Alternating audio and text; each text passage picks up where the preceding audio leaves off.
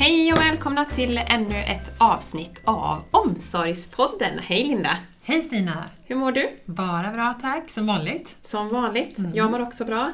Våren börjar komma här i Borås och det känns ju gött alltså. Ja, det är superskönt. Och nu när det börjar bli ljusare ut också. Ja. Eller det är det här med klockan och det i och för sig. Ja, men det är riktigt bra. Det är bra.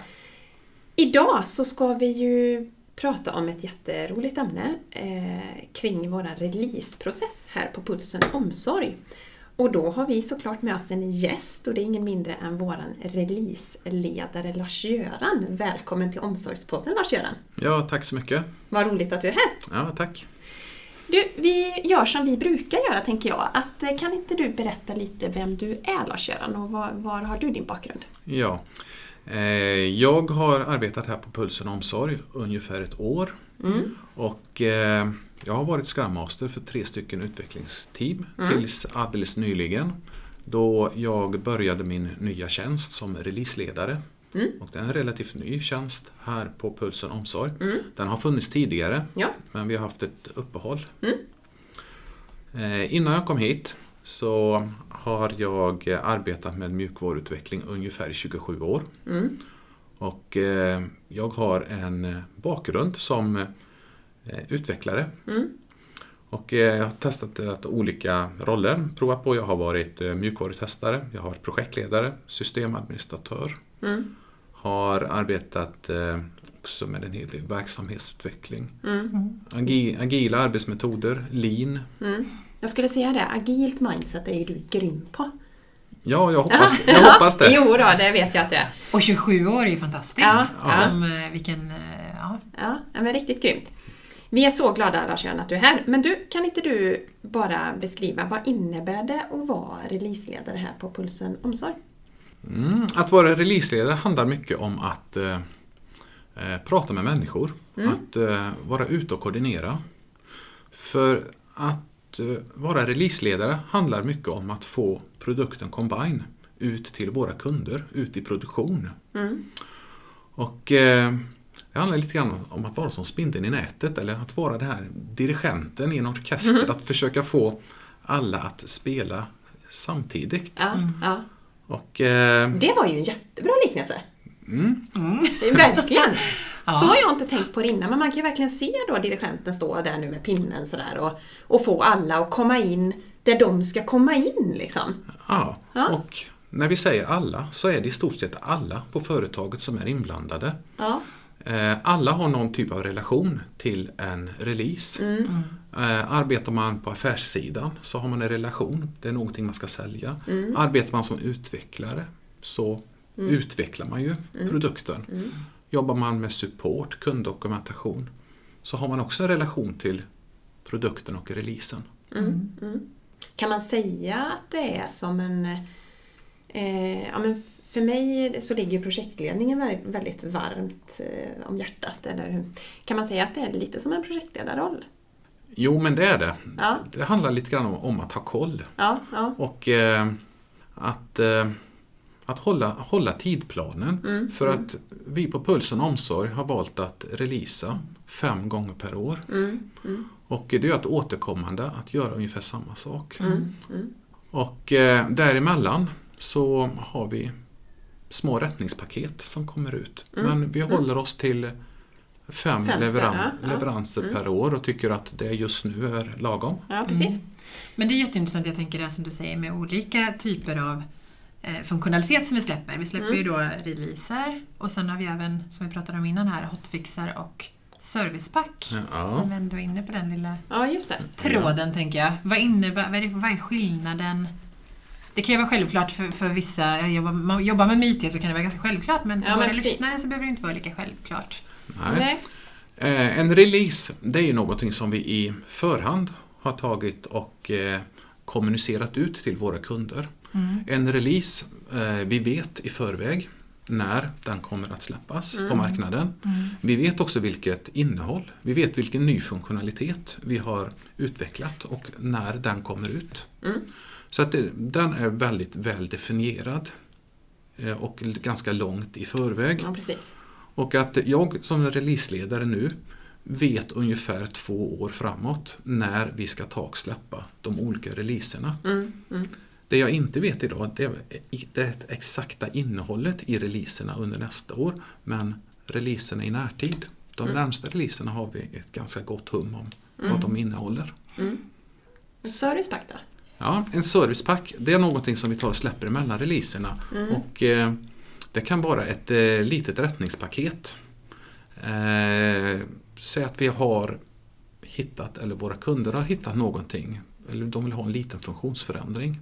Då kan vi ta och leverera det utanför själva releasen. Så det är en möjlighet att få in rättningar i produkten emellan releaserna. Men är servicepack och hotfix nästan samma sak? Nej, det är det inte. En hotfix är en rättning på något som är väldigt allvarligt eller som upplevs som allvarligt fel. Eller det ska ut direkt. Liksom. Det ska ut direkt och det ska helst ut på samma dag. Och de har man ju aldrig planerat, utan det är vid behov, kan man säga då. Precis. Servicepacken är lite mer planerad. Vi försöker få in dem mellan releaserna, en eller ett par stycken. Och behöver nödvändigtvis inte vara samma dag då kanske, utan då kanske man fattar ett beslut kring att då släpper vi ett servicepack nästa vecka kanske. Eller vad det är. Precis. Ja, men grymt. Men du, övergripande då här på Pulsen Omsorg så har vi ju en releaseprocess. Ja. Känner jag ju till. Ja. Kan inte du, Lars-Göran, hur ser den ut? Då måste jag berätta lite grann vad är releaseprocessen för oss på Pulsen Omsorg. Ja, men det är bra. För det beror lite grann på, en releaseprocess kan vara processen eller metoden från det att vi börjar utvecklingen i ett utvecklingsprojekt. Att vi börjar bestämma vilken funktionalitet vi ska ha med tills dess att vi levererar någonting ut på marknaden. Hos oss har vi bestämt att releaseprocessen är från dess att våra utvecklare har levererat färdigt eller utvecklat färdigt sin funktionalitet. Och det är vad vi kallar för kodstopp. Och det sträcker sig från kodstopp fram till dess att kunden har produkten i sin driftmiljö. Okej. Det är det spannet som är vår releaseprocess. Liksom. Ja. Och själva releaseprocessen innehåller väl många olika steg. Så att vi börjar releaseprocessen med att bygga ihop den funktionalitet som har utvecklats. Och då har vi ett testsystem. Och då börjar en 2 veckors lång systemtestperiod hos oss här. Och där hittar vi de allra flesta fel. Och här går vi systematiskt igenom produkten. Vi har ett stort antal fördefinierade testfall som körs. Och här har vi då en testkoordinator, en operativ testledare, som håller koll på hur vi testar och progressen. Just det, och driver det arbetet framåt. Ja. Vad kommer sen då efter systemtestperioden? Ja, och då har vi tagit och rättat upp produkten och vi har testat all mjukvara. Men under systemtestperioden har vi också tagit och testat av våran dokumentation som tillhör produkten. För att Combine är inte bara en mjukvara utan det är ett ramverk, eller det finns fler saker kring produkten. Det handlar om användardokumentation. Ja, just det. Det är inte bara funktionen utan men precis. Det är mycket annat som ska levereras också. Ja, precis. Så att då har vi också testat av vår dokumentation och sett till att den är i ett bra skick. Ja. Men efter systemtestperioden, då är vi så konfidenta med att vår produkt har så bra kvalitet att vi kan ta och låta våra kunder ta och börja prova funktionaliteten. Och det här är ju funktionalitet som fortfarande inte finns i produktion. Men vi erbjuder från vår sida en 3 veckors lång release-testperiod. Och det är för de som är nyfikna och vill prova på. Just det. Funktionalitet som fortfarande inte är släppt på marknaden. Och där ges det ju också möjlighet, tänker jag, för kunderna i den här release-testperioden att, ja men precis som du säger, testa av funktionalitet, känna på konfigurationen, men också informera sina användare om att det här kommer nu att komma i produktion. Ja, absolut. Tänker jag. Absolut.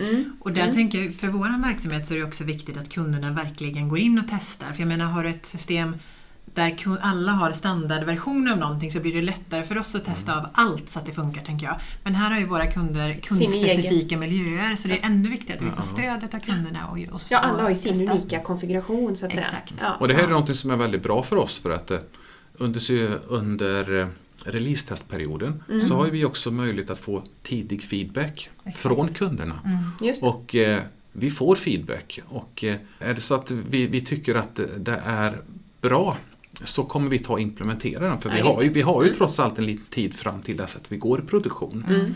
Och då ser det ut som så att den feedback som vi får från kunderna, den har högre prioritet än allt annat som vi gör här på Pulsen Omsorg. Så att då försöker vi implementera den tills den kommer ut i den skarpa versionen. Ja, just det. Och då skickar man in det som vanliga incidenter egentligen, eller feedbackar gör man ju via Gira då. Via supporten, via Gira. Precis. Ja. Och så som du säger, sen prioriteras det upp.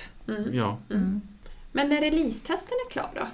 Ja, det finns fler delar, Ja, det finns fler delar. i releasetesten. Ja, men vad är det? Ja. Att, kunderna är ju den ena delen. Sen så börjar vi med utbildning. Ja. Våra verksamhetskonsulter och kundansvariga, Ja. de har ju nu våran release-testmiljö där de kan åka runt och visa kunder hur det fungerar, hur ny funktionalitet är tänkt att fungera. Vi kör också våra prestandatester i release-testmiljön, för vi vill ju att när produkten kommer ut i skarp drift att den ska upplevas som snabb, pålitlig och att den ska vara tillgänglig hela tiden. Så att vi härdar systemet på något sätt under den här tiden. Ja, jättebra. Har vi något, jag tänker så här, webbinarier kör vi också mot kunderna så att de får kännedom om releasen. Ja, men precis. Ja, under release-testperioden så erbjuder vi tjänsten webbinar. Ja. Och det bjuder vi in till. Och det är fritt fram för vem som helst att vara med.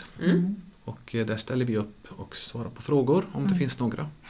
Och det är ju jättebra, för jag tänker alla har ju olika sätt att ta till sig information också. Vi har ju release-dokumentationen som kommer ut i samband med release. Ja. Men hur många, nu kommer jag in på 2 frågor här.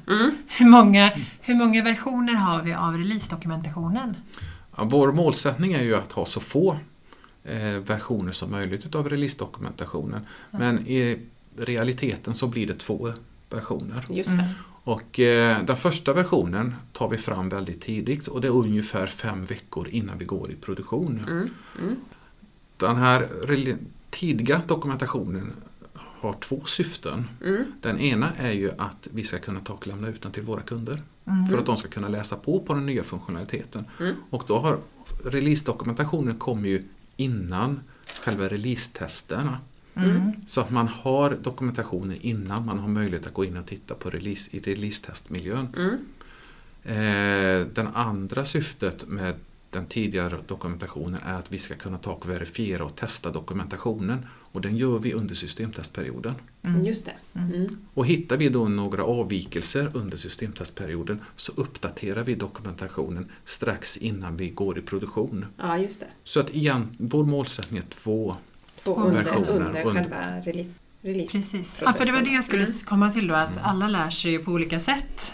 Vissa vill ju läsa, och sen är ju webbinar ett väldigt bra komplement om man vill se live istället, att vi demar funktionaliteten. Det är ju fantastiskt. Ja. Och kunna ta del av det på 2 sätt eller välja. Ja. För det är klart att dokumentationen, vet inte jag, den kanske är lite mer utförlig. Eller tvärtom. Ja, men precis. Men ja, det är bra att det finns flera möjligheter. Ja. Bra, jag tänker så här, vad pratade vi mer om innan? Vi pratade lite om det här med CI och CD. Det är ju 2 begrepp som vi använder, eller som vi pratar om här i alla fall. I den agila världen så är det 2 stycken begrepp. Continuous Integration, det är CI, och CD står för Continuous Deployment. Och om vi börjar med Continuous Integration så handlar det om att våra utvecklare ska hela tiden och kontinuerligt kunna ta och leverera kod till vårt versionshanteringssystem.